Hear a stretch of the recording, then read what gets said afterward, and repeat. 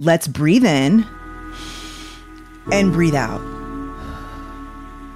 We're about to get into an Imani state of mind. I'm Dr. Imani Walker. I've been practicing as a psychiatrist for over 10 years. I know that so many of y'all don't know where to start when you want to talk about your mental health. On Imani State of Mind, I'm going to have those conversations with you. Imani State of Mind is out now.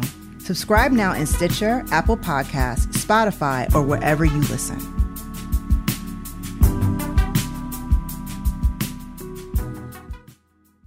Hey, it's Karina Longworth. If you want to listen to You Must Remember This without ads, the best way to do that is by signing up for Stitcher Premium. Just go to StitcherPremium.com or the Premium tab in your Stitcher app and sign up with the promo code REMEMBER to try a free month of premium listening. You'll get ad-free listening to You Must Remember This, as well as all Stitcher and Earwolf shows. And your premium subscription supports our show directly, too. That's StitcherPremium.com, promo code REMEMBER, for a free month of premium listening. Thanks.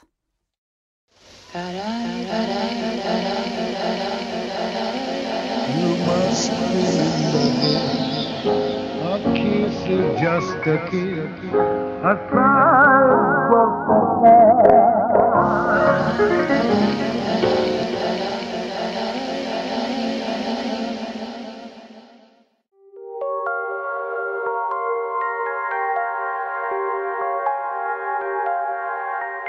Welcome to another episode of You Must Remember This, the podcast dedicated to exploring the secret and or forgotten histories of Hollywood's first century, part of the Panoply Network.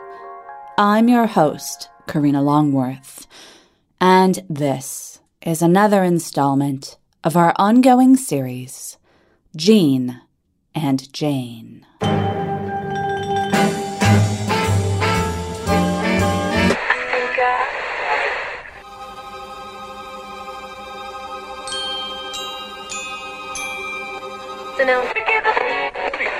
I don't know if I'm unhappy because I'm not free, or if I'm not free because I'm unhappy. I say our responsibility as Americans is to be concerned about what our country is doing. The suicide of Jean Seberg, the young actress from Iowa. Are you ready to do the workout?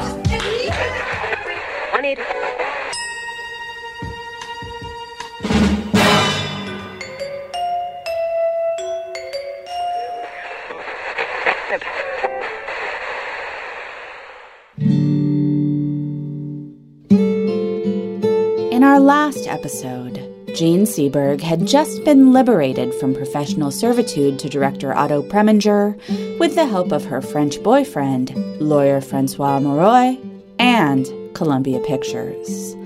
And Jane Fonda had just left her own male mentor behind in New York to seek new professional opportunities abroad. Today, we'll explore how each woman found a new identity in Paris. We'll start with Jean and tell the story of how she ended up starring in the film that would come to embody the French New Wave. Then, we'll move on to Jane Fonda's first years in Paris, a place she came to make one movie and ended up buying property in, thanks to her relationship with Roger Vadim, who, in addition to being a friend of Jean's first husband, was the director and provocateur who had discovered Brigitte Bardot and who did as much to define what the sexual revolution would look like from the European side as Hugh Hefner would for America. Join us, won't you, for Chapter 3 of Jean and Jane.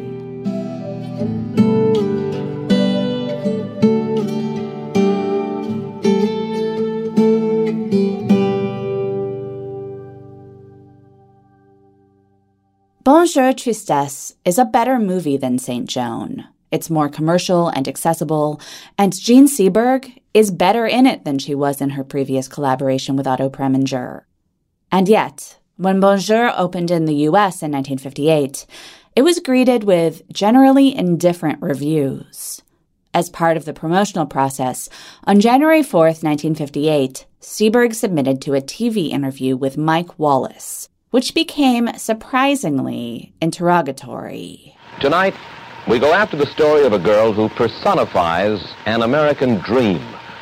The dream of sudden money, sudden glamour, and sudden fame as a motion picture star.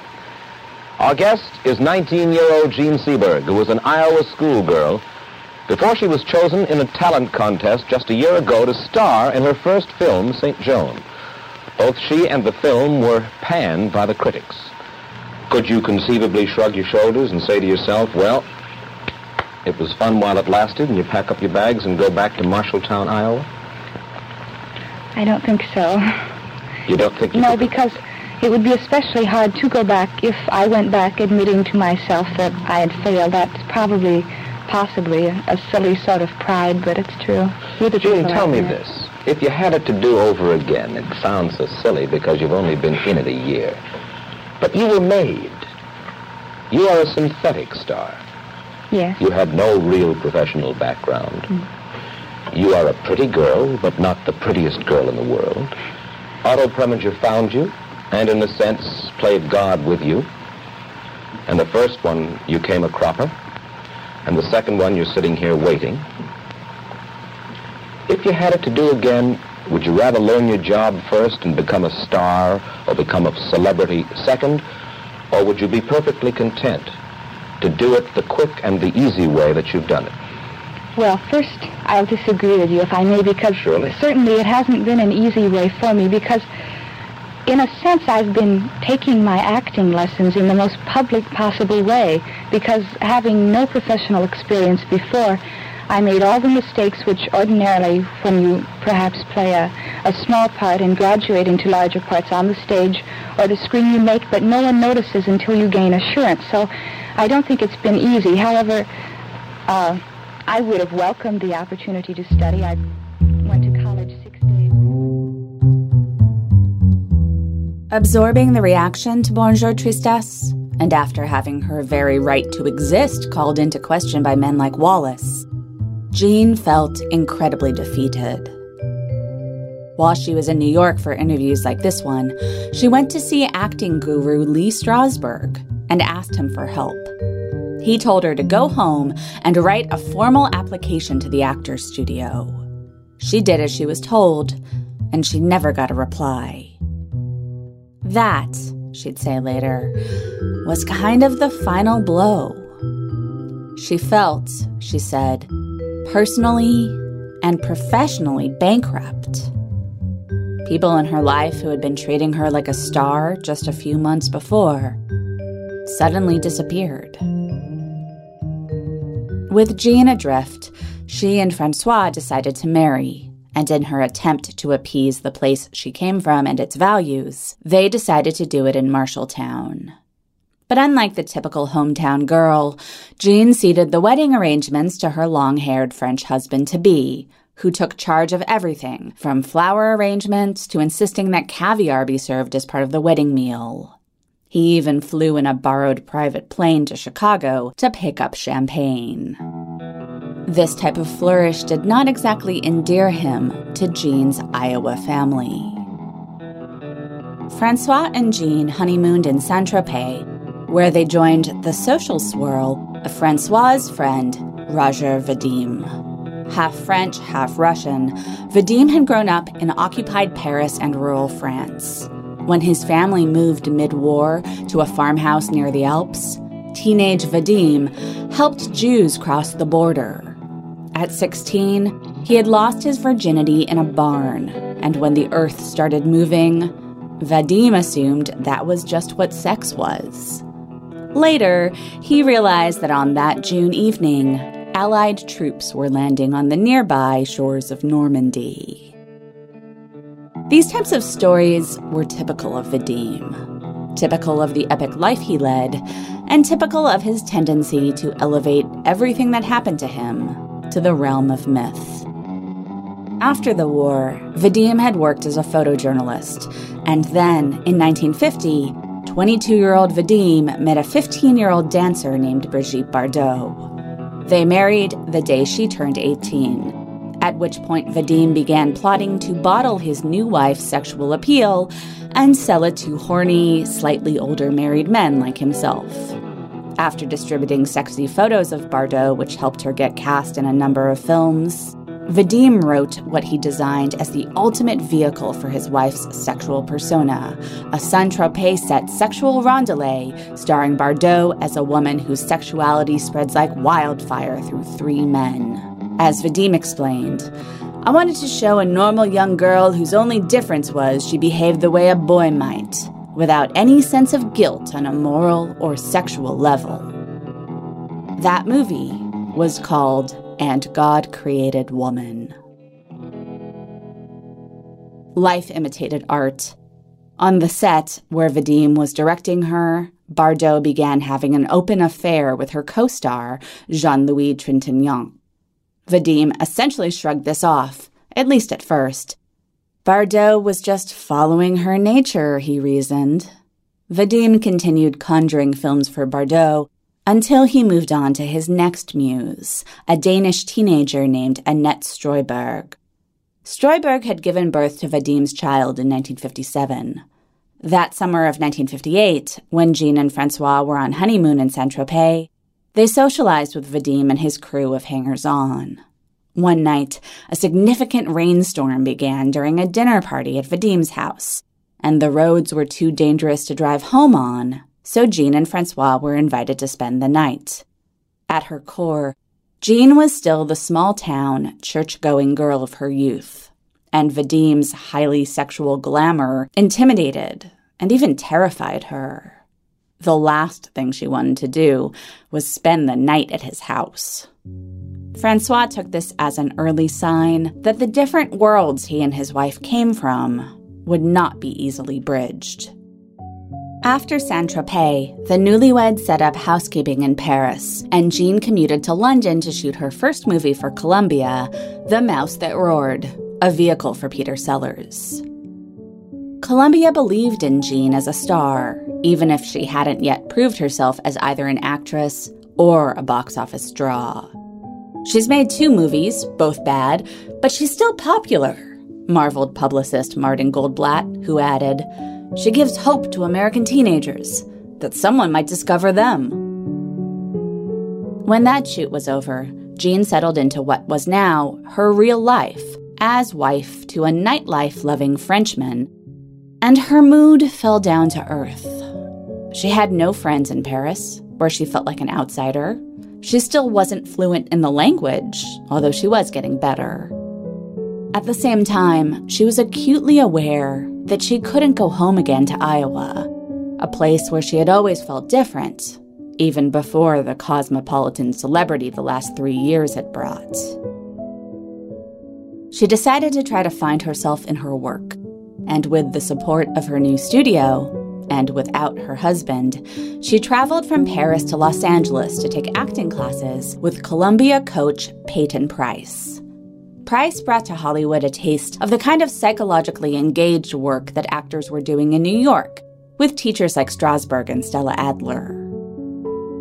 He also anticipated the bohemian turn the film industry would take in the coming decade. He was openly politically liberal, and he talked with his students about the importance of their being open and engaged in their personal lives, politically, emotionally, and sexually. Price's openness and warmth was, of course, the total opposite of Preminger. And over the course of a few months of classes, Jean began to feel much better. She was putting her personality back together. But Columbia hadn't cast her in anything since the Sellers movie, and she still had a husband. So in the summer of 1959, Jean returned to France. There she found that her lawyer husband, who harbored fantasies of directing movies himself, had begun ingratiating himself with some of the young, would-be filmmakers of Paris. When Jean returned from her semester in Los Angeles, Francois told her that Jean-Luc Godard wanted to meet her.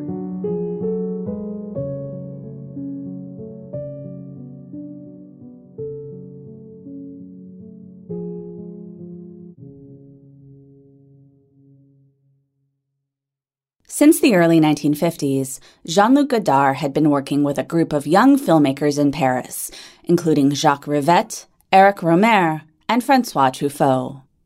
This group had met each other, frequenting screenings of old movies at the Paris Cinémathèque and Cinema Club of the Latin Quarter, and many of its members, Godard included, would work as film critics for a new magazine called Cahiers du Cinéma, or Film Notebook.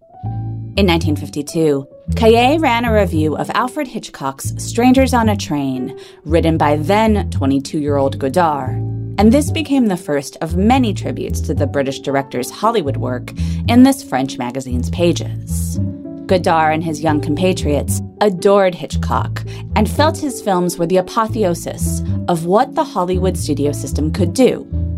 And this feeling was in rebellion to an older generation of French cinephiles. In later articles in the magazine, Godard would champion other studio system stalwarts, like Howard Hawks and Otto Preminger, filmmakers who were then considered corporate hacks by the preeminent French intellectuals.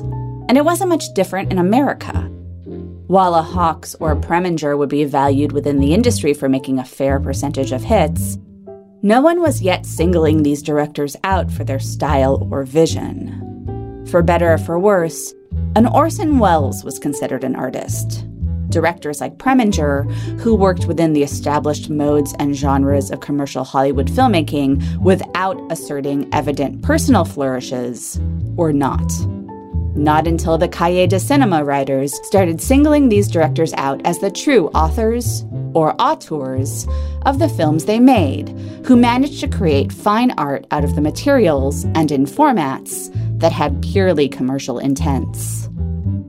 According to this theory, an auteur director's entire body of work was worthy of attention, and not just the commercial hits that Hollywood valued.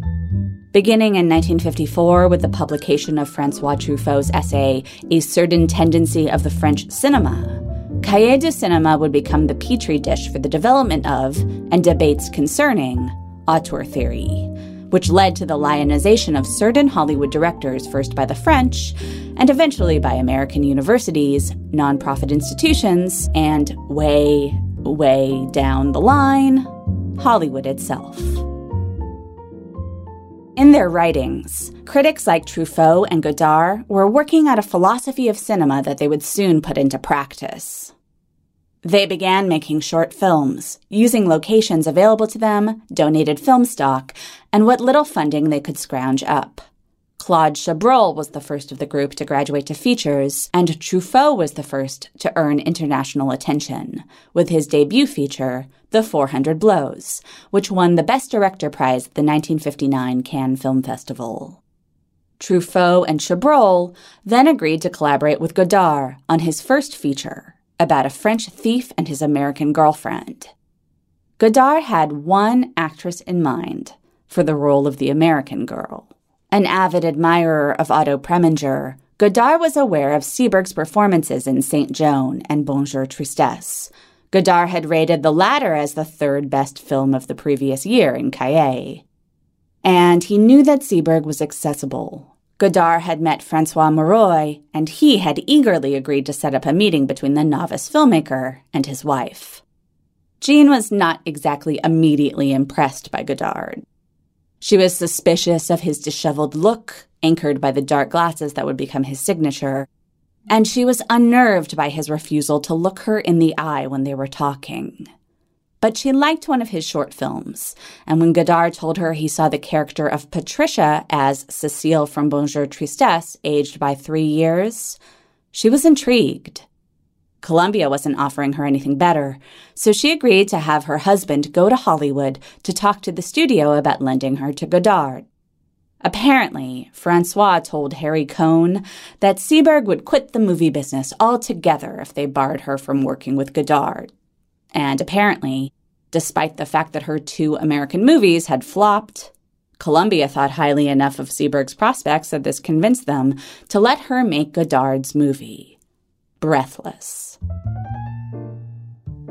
Breathless was the story of a charismatic criminal on the run, played as a hip, quasi-Humphrey Bogart homage by Jean-Paul Belmondo, and the girl who could be his accomplice, his saving grace, or his destruction.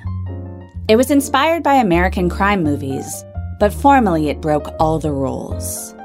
Where the Hollywood auteurs primarily shot on studio soundstages and backlots, using massive fixed cameras and sophisticated and complicated lighting setups designed to give the audience subtle cues about how to read the action and the characters, Godard shot on the streets and real interiors of Paris with a handheld camera and available light. The soon-to-be iconic scene featuring Seberg and Belmondo walking down the Champs-Élysées in the middle of the day was accomplished by hiding cinematographer Raoul Cotard and his tiny newsreel-style camera in a delivery cart with holes cut in the sides for the camera. When they shot Belmondo's death scene, which featured the actor stumbling into the street, bleeding, real crowds surrounded the tiny crew, as though looky-looing at a real death. Working with Preminger, Seberg had been given a trial by fire by a self-styled maverick director who was also a master of conventional cinematic form. Godard was determined to break the conventional rules, although as he was trained only through his insatiable consumption of movies, he wasn't always fluent in the conventions that he was manipulating or breaking. For instance, instead of asking the cinematographer to shoot a close-up, Godard would ask that the actor's breast pocket be excluded from the frame. Forced to hire a makeup artist so as not to rankle the union, Godard wouldn't let her actually apply standard screen makeup to Seberg. What there was of a script going into the production proved to be unworkable, so the director would write the day's dialogue each morning over breakfast. When they had no time to learn their lines, Godard would cue the actors off camera, and they would just repeat him word for word. Other times, Godard would throw Seberg into entirely unscripted situations.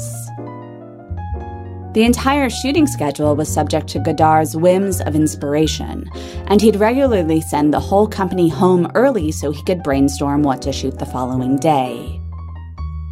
When his initial cut of the film proved to be about an hour too long, Godard threw out the rules of narrative continuity editing and instead cut out every moment that he found less than thrilling. Thus was born the jump cut, a sudden and seemingly random transition from one shot to another, sometimes changing the scene and other times shifting to a later moment in the same scene, and always drawing attention to the construction of the film, rather than lulling the viewer into forgetting that they were watching a movie at all. Jean Seberg was unsettled by Godard himself, who always wore the same unlaundered suit. Neither she nor Belmondo had much faith that the film they were making would even see the light of day. But Jean didn't have anything better to do, so she did as she was asked. Then, Jean was called back to Hollywood to appear in a Columbia film called Let No Man Write My Epitaph. There she resumed classes with Peyton Price, who had been let go by Columbia for his unconventional methods. Jean insisted that he relocate his classes to the living room of her apartment on Olympic Boulevard. In Price's classes, Jean became close to Dennis Hopper. Around this time, she also began spending time with another young actor named John Gilmore, who had previously had a brief affair with Jane Fonda in New York. In his memoirs, Gilmore would paint a picture of Jean as a very lonely girl who was afraid to be alone. She confessed to Gilmore that she was scared of running into Otto Preminger in Los Angeles, and she wouldn't go anywhere in town, anywhere near where she suspected Preminger might be. Gilmore believed that her personality was essentially split into two warring factions. And one day, she confirmed to him that she felt the same way. She had two devils in her, she told him, pointing to either side of her collarbones. Gilmore was like, "You mean you have an angel on one shoulder and a devil on the other?" "No," Jean told him. In her case, they were both devils. Gilmore said he and Jean talked about marriage, but he felt like he couldn't really reach her. Gilmore reported that she told him her current marriage was essentially over, and that she described Francois as a nice guy, but a damned greedy opportunist. Whether or not she had been ready to leave her husband before her affair with Gilmore petered out, that she hadn't hesitated once again to take the trip to Los Angeles sans Francois said something about the state of their marriage. She realized that they had married impulsively, partially because she had been so needy at the end of the Preminger era, but now she had started to feel as though Francois had used her. He seemed to be more attracted to her stardom than he was to her, and financially, he wasn't pulling his own weight in the marriage. But she did let him come stay with her in LA for Christmas. Francois suspected that his wife had had lovers, but as far as he could tell, she didn't have any friends or any kind of social life that she wanted to share with him. He made it a project to try to get her to go out and mingle. One frequent location Francois dragged Jean out to was the French consulate, which was housed in a grand house in the Hollywood Hills. The consul general was Romain Gary. Born in Lithuania, Gary had served in the French Air Force, gone into law, and had published an acclaimed novel by the time he was 30. 12 years later, he was appointed the French consul general in Los Angeles, and he moved to town with his wife, Leslie Blanche, who since the 1954 publication of her nonfiction book, The Wilder Shores of Love, was also a prestigious writer. Both were international literary celebrities, and an adaptation of one of Gary's books had recently been directed by John Huston, with Errol Flynn in the lead role. Jean was said to have fallen in love with 45-year-old Gary at first sight. His wife, Leslie, who was a few years older than him, was used to indulging his flirtations with little women like Jean. The spring of 1960, when both were in Paris, an affair between Jean and Gary began, and though Jean and Francois would soon quietly separate, with Jean in parting agreeing to star in Francois's first directorial effort, Romain and Leslie did not separate. That spring, Breathless was released, and it became an instant smash hit. A film made by and for a generation that had grown up watching American films of the 1940s late, whether in Paris when they were finally exported after the war or in the States on TV. Breathless plundered Hollywood's past to update the trope of the sexy scoundrel for an age of pop art and post-war existential uncertainty. At the beginning of the film, Belmondo, from the driver's seat of his getaway car, addresses the camera in the passenger seat like it's his accomplice. From then on, the viewer is conscripted with him as he hustles his way through Paris, evading police and romancing Jean's newspaper girl. She tells him there must be prettier girls than her. He tells her he's tried sleeping with 2 of them since she left him and he didn't like it. She takes this in stride, but when he asks her why she doesn't wear a bra under her t-shirt, she's grossed out. This is the state of the sexual revolution circa 1960, as seen by Godard, who, as Jean told none other than Jane Fonda, was a misogynist. If Bonjour Tristesse had been a portrait of a teenager play-acting womanhood past the point of no return, by Breathless, Seberg seemed convincingly adult. Her body is more womanly, she confidently goes back and forth between French and English, and she holds her own in the film's long scene in which, in what now seems like an inherently rapey situation, Belmondo breaks into her hotel room and essentially refuses to leave, pestering her constantly to have sex with him. Her ability to so coolly rebuff him over and over makes his single-minded persistence seem progressively silly and sad. Of course, she does eventually give in, and this is enough to convince him that she is sweet Patricia, not the despicable Patricia that she earlier in the scene warned him that she was, or the coward that he's been accusing her of being. In The New Yorker, Pauline Kael dubbed Jean the most terrifyingly simple muse goddess bitch of modern movies. Certainly what makes her performance effective is its inscrutability. The Mona Lisa smile, the refusal to give the character a tell as to when she's lying and when she's being sincere. Ultimately, her betrayal of Belmondo's character feels of a piece with the idea that Patricia is a slightly older version of Cecile. A young woman who plays games with other people's lives because she can, who doesn't imagine the consequences until it's too late. Also, with her fitted dresses and thin dark glasses, she looks absolutely adorable doing it. Breathless played in 4 locations around Paris, a huge release for a film of its budget, and it ended up grossing something like 50 times what it had cost to make. Jean Seberg became an instant icon in France. Young women all over Paris began cutting their hair short like hers, adopting the simple, androgynous sexiness she had embodied in Godard's movie.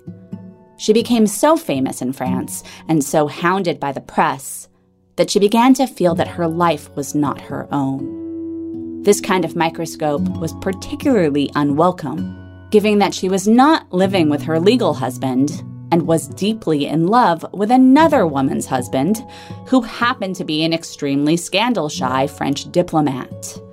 It all came to a head, and Jean suffered a breakdown. She was hospitalized outside of Paris, and then her husband and her lover agreed that the best thing for her would be for Jean to travel back to Marshalltown to rest. It was during this convalescence that Jean admitted to her parents that she planned to file for divorce.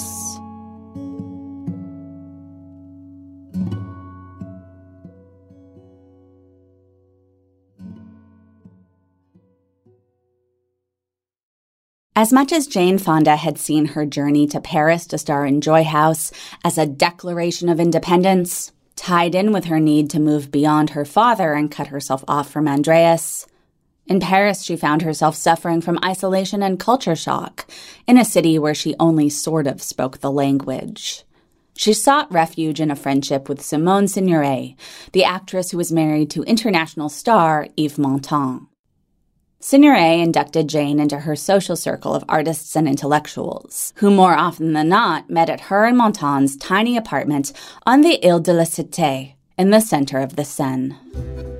But all was not lost in translation. In the Paris of 1963, Jane Fonda seemed to make more sense as a style icon and sex symbol than she had in New York or Hollywood previously. This had less to do with the movie she had come to Paris to make, which went into production without a finished script and never quite found its footing, than with the splash Jane made as the American in Paris du jour. The local culture was primed by Jean Seberg to pounce on Jane as the new epitome of American purity come cool. To the French, the Fondas were as much of a glamorous American dynasty as the Kennedys. Maybe even better because they were actual movie stars. Jane was almost immediately put on the cover of Cahiers du Cinéma. Much of the French media compared her to Bardot, even though Jane at this point was hardly a bombshell. In fact, aside from her natural beauty and the thin frame she worked so hard to maintain, she had yet to come into her own as a sex symbol. So far, she had still played nothing but the deeply compromised, having it both ways fictional females of Hollywood movies of the 1960s. While making Joy House, Jane had a brief affair with her co-star, Alain Delon, breaking him up with his longtime girlfriend, actress Romy Schneider. Back in the States, Confidential magazine ran on their March 1964 cover a story about the, quote, merry mix-up that made Hollywood flip, in which they noted that Schneider had been seen on dates in New York with Henry Fonda a year earlier. But Jane wasn't interested in Delon for the long haul, and by the time Confidential ran that story, she had long ago moved on. Jane celebrated turning 26 in December 1963 at a dinner party hosted by her French agent, Olga Horstig. The only other guest at the dinner party was Roger Vadim, who the agent had invited because she knew he was hoping to cast Jane in a remake of the Max Ophuls film La Ronde, which had starred Signoret. Jane had met Vadim before, first at a nightclub during her brief collegiate stint in Paris, and then a few years later in Los Angeles, where he had asked to meet with her about a part in his adaptation of Dangerous Liaisons. Jane's agent had told her to dress sexy for her meeting with the man who discovered Bardot, but Jane was well aware of Vadim's reputation. She was no prude, but she had gotten such a rapey vibe from him in their brief first encounter in Paris that she was afraid to be alone with him. So she dressed for their meeting in unsexy jeans and no makeup. Though at that meeting, Vadim seemed to be less of a seducer than a sad sack, Jane assumed that this was an act, and she had told her agent she refused to work with him. Jane and Andreas had gone to see Vadim's Liaisons Dangereuses together, and they had giggled derisively throughout at its pretentious eroticism. Now, at her 3-person birthday dinner party, Jane and Vadim hit it off. Jane went home that night alone, responsibly aware of her 6 a.m. call time the next morning. When Jane and Vadim met a week later at a New Year's Eve party, he cornered her at 5 a.m. and kissed her. Again, she managed to shake him and make it home alone. A few days later, Vadim visited the studio where Jane was shooting. This time, she invited him back to her hotel, where they fell into bed, and he couldn't get it up. Vadim's impotence lasted a full 3 weeks, during which time he and Jane got to know each other. When finally the curse was broken, Jane wrote, "We stayed in bed for 2 nights and a day." Jane and Vadim were in love, but not exactly at liberty. His relationship with Bardot had ended, and he had moved on to Annette Strøyberg, the Danish teenager who he had cast in Liaisons Dangereuses, and had had a daughter with her. Then Vadim replaced Strøyberg with 17-year-old Catherine Deneuve, with whom he had also had a child, and whom he was still living with when he met Fonda. Vadim was also supporting Annette and her daughter, who were living across the hallway from him and Deneuve. When she finished shooting Joy House, Fonda agreed to star in Vadim's La Ronde remake, called Circle of Love, so that she could stay in Paris to be with him. She also rented her own house, so that Vadim could get some distance from the ghosts of relationships past and move in with her. This didn't mean they were rid of Vadim's baby mamas. In fact, her new French boyfriend expected Jane to welcome Strøyberg and Deneuve into their lives like members of the family, which, for the most part, she obliged. They had their differences. Vadim drank too much and gambled, which she didn't like. Jane's bulimia and addiction to dance as exercise continued unabated, which he didn't know about. And as much as Vadim was modern and very French in that he had no problem indulging in a version of free love and having children out of wedlock, he was extremely traditional and very French in other matters of gender roles. So was Jane at this point. Despite the fact that she was working at least as hard as her partner, she shouldered all of the responsibility for running their shared household. Vadim did no chores. He barely even paid for anything.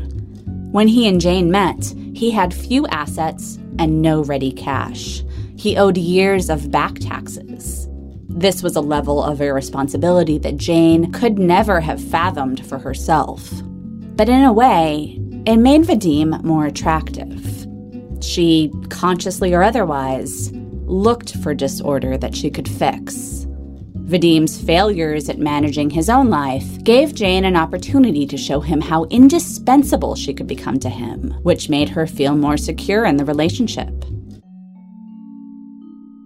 And their physical connection, despite the early hiccups, was strong. And on the set of the first film in which Vadim directed Fonda, Circle of Love, their sex life played an important role. Actress and director would evidently roll out of bed and right onto set. Vadim directed Jane's male co-star by acting out the kissing scenes with Jane himself. Under Vadim's direction, Jane agreed to shed more clothing on screen than she had before, appearing on camera in a bra and panties. After filming, Vadim and Jane fled Paris for Saint-Tropez, and it was in that beachy paradise where Jane, had an unlikely initial political awakening. Back in the States, Congress had just passed the Gulf of Tonkin Resolution, which gave President Lyndon Johnson authorization to bomb North Vietnam. Even on vacation, Jane's French lover and friends were paying attention to this news, and it horrified them. Jane had never been an avid follower of the political news, and she didn't totally understand what was happening in Vietnam. But now, she started paying attention. When the summer was over, Jane bought a farmhouse outside of Paris for her and Vadim to live in. Jane threw herself into restoring the house, supervising workers and tending to the many animals that she and Vadim surrounded themselves with, which included 4 cats, 5 dogs, and of course, his kids, male drinking buddies, and ex-wives. The work on the house would stretch over the course of 3 years. Shortly after they moved in, David Lean contacted Jane and offered her the part of Laura in Dr. Zhivago. She turned it down because she didn't want to leave the work on the house or leave Vadim to his own devices. But then, a few months later, Jane was offered another movie, a postmodern Western called Cat Ballou.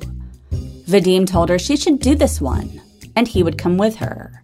Soon after the shoot, their first film collaboration, Circle of Love, was released in the States. By then, the film had opened all over Europe, where it was received more or less positively, and its tasteful sexuality caused no controversy.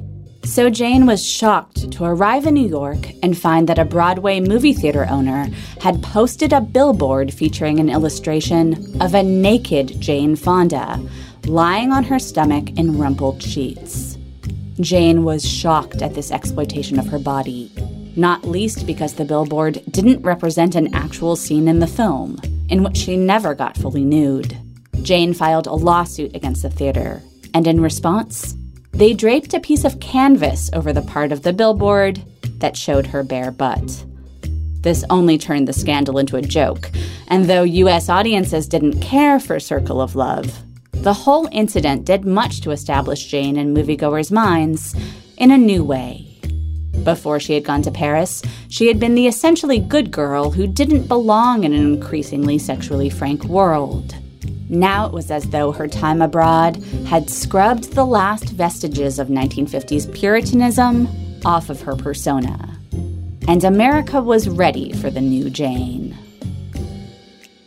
On the heels of this scandal came the release of Cat Ballou, a comedy western that has a lot of bad stuff in it. Broad comedy that doesn't land, racial stereotyping. But unlike the 2 movies she had made in France, Cat Ballou was a major hit, and Jane got the reviews she had been waiting for her entire acting career. Better yet, Jane got a part she really wanted, opposite Marlon Brando in The Chase. Though the movie was set in small-town Texas, most of it was shot on sound stages in LA. And so, Jane and Vadim moved to Malibu.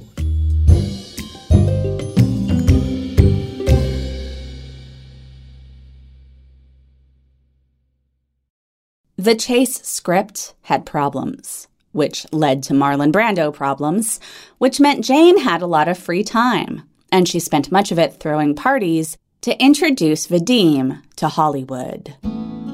Jane had never really lived in Los Angeles for longer than a movie shoot since she had started seriously acting, but her Hollywood royalty cred was higher than ever.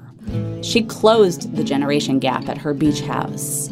Her guests on any given night could include Brando, Lauren Bacall and David O. Selznick, Jack Nicholson and Gene Kelly, Dennis Hopper, and Andy Warhol. Mia Farrow and Frank Sinatra could come together and both hang out with contemporaries. Jane's brother, Peter, would bring over the rock stars he was hanging out with in Laurel Canyon, while Vadim invited over Agnes Varda, who was living in Los Angeles at the time. One of these parties, on the 4th of July, was dubbed the Party of the Century. Gene Seberg was there with Romain Gary, and so were Warren Beatty, William Wyler, Sidney Poitier, Sharon Tate, and George Cukor. Thanks to Peter, the Byrds were the hired band for the night.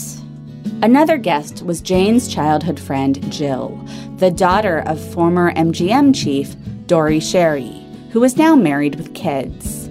At one point during the night, Jill got very drunk and wandered away from the party. And on the beach, a group of strange men dragged her to a motel where they raped her. Hours later, a traumatized Jill made her way back to Jane's house, where the party was still in progress.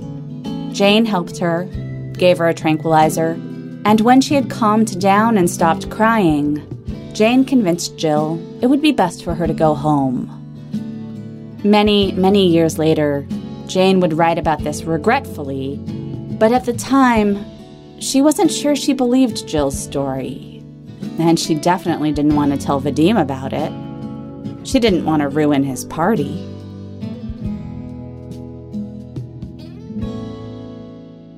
That summer, Jane attended a meeting of the Congress of Racial Equality at her Chase director Arthur Penn's house, where Jane's co-star, Marlon Brando, spoke powerfully about the issue. Through her friendship with Brando, Jane became woke to the civil rights movement and the idea that a white celebrity had a responsibility to use their media power to draw attention to important stuff. Brando wasn't the typical Hollywood hippie. He was super passionate about a range of causes, and he put ample time and money behind the things he believed in. He soon invited Jane to another meeting at Penn's house, this one for the Student Nonviolent Coordinating Committee, where the movie stars, including Paul Newman and Rita Hayworth, listened to students describe their experiences at sit-ins in the segregated South.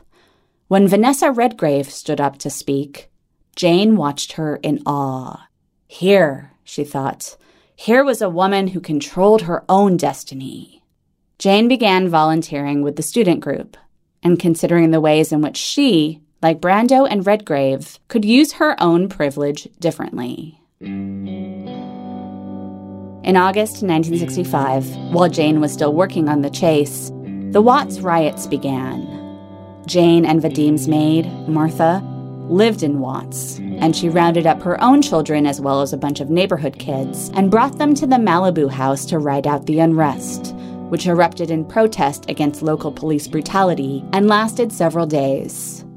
Jane was extremely upset about what was happening, and when Vadim went back to Paris to try to set up their next movie there, she called him and asked him to come back. She decided she was finally ready to get married. Watts was still visibly burning when Jane, Vadim, and their friends flew out of Los Angeles en route to Las Vegas, where on August 15th, Jane and Vadim would exchange vows at the Dunes Hotel.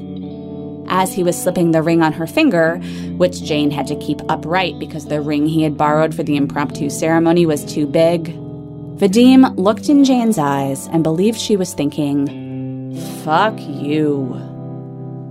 Her actual thoughts, though scaled back a bit, were in the same ballpark. As she described it later, she had been thinking, "I don't know why I'm doing this." The night didn't get better.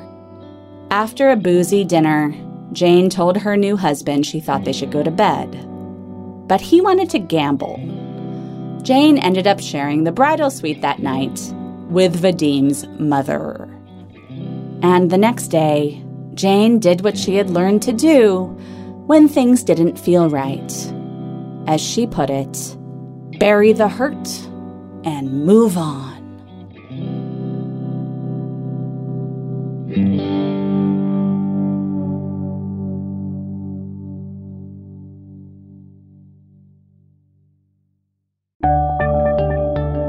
Thanks for listening to You Must Remember This.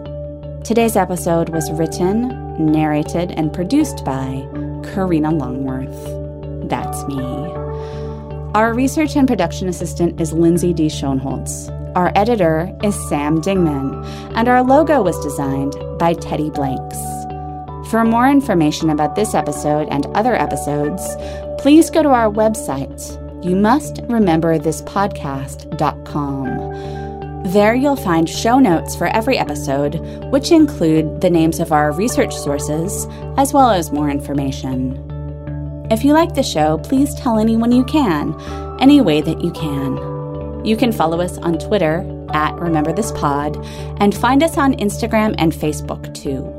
And if you haven't already, subscribing to the show in iTunes and rating and reviewing us there really helps people find it. We'll be back next week with another tale from the secrets and/or forgotten histories of Hollywood's first century. Join us then, won't you? Good night. Don't tell my daddy why.